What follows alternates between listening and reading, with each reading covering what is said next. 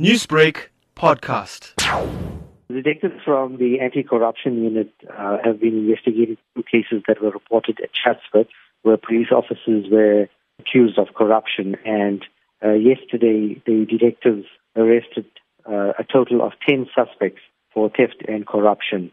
In the first case, 3 detectives from Chatsworth were arrested after a complainant came to police. So we actually contacted the anti-corruption unit to inform them of this incident. He alleges that he and his friends went to Unit 5 at Chatsworth to purchase cigarettes, which he knew was illegal.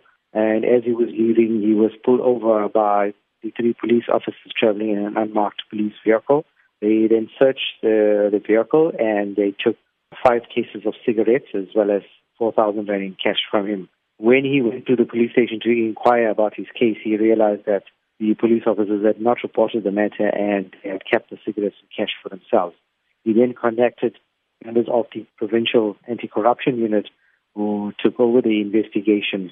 The 3 suspects are expected to appear in the Chatsworth Magistrate Court this morning. In the second incident, the complainant of the shop in Unit 3 in Chatsworth reported that 7 police officers entered his premises and conducted a search. They accused him of selling cigarettes under the lockdown, and they promptly charged him for that, as well as they accused him of bribing them with 20,000 rand cash. The complainant was charged, but when he returned to his shop, he realized that 2 boxes containing cigarettes as well as 250,000 rand cash was missing. He then reported it to police at Chatsworth, who contacted members of the anti-corruption unit. 7 police officers were arrested and expected to appear in the Chatsworth Magistrate Court this morning on charges of corruption and theft. Now, Brigadier, often police are criticized for corruption from within the department. Is this a means of rooting out that corruption? Oh, yes. When our provincial commissioner arrived last year, that was one of his focuses and requesting members of the community to come forward because, often people would talk about it, but nobody actually makes any attempt to come forward and assist police or work with police to arrest corrupt police officers.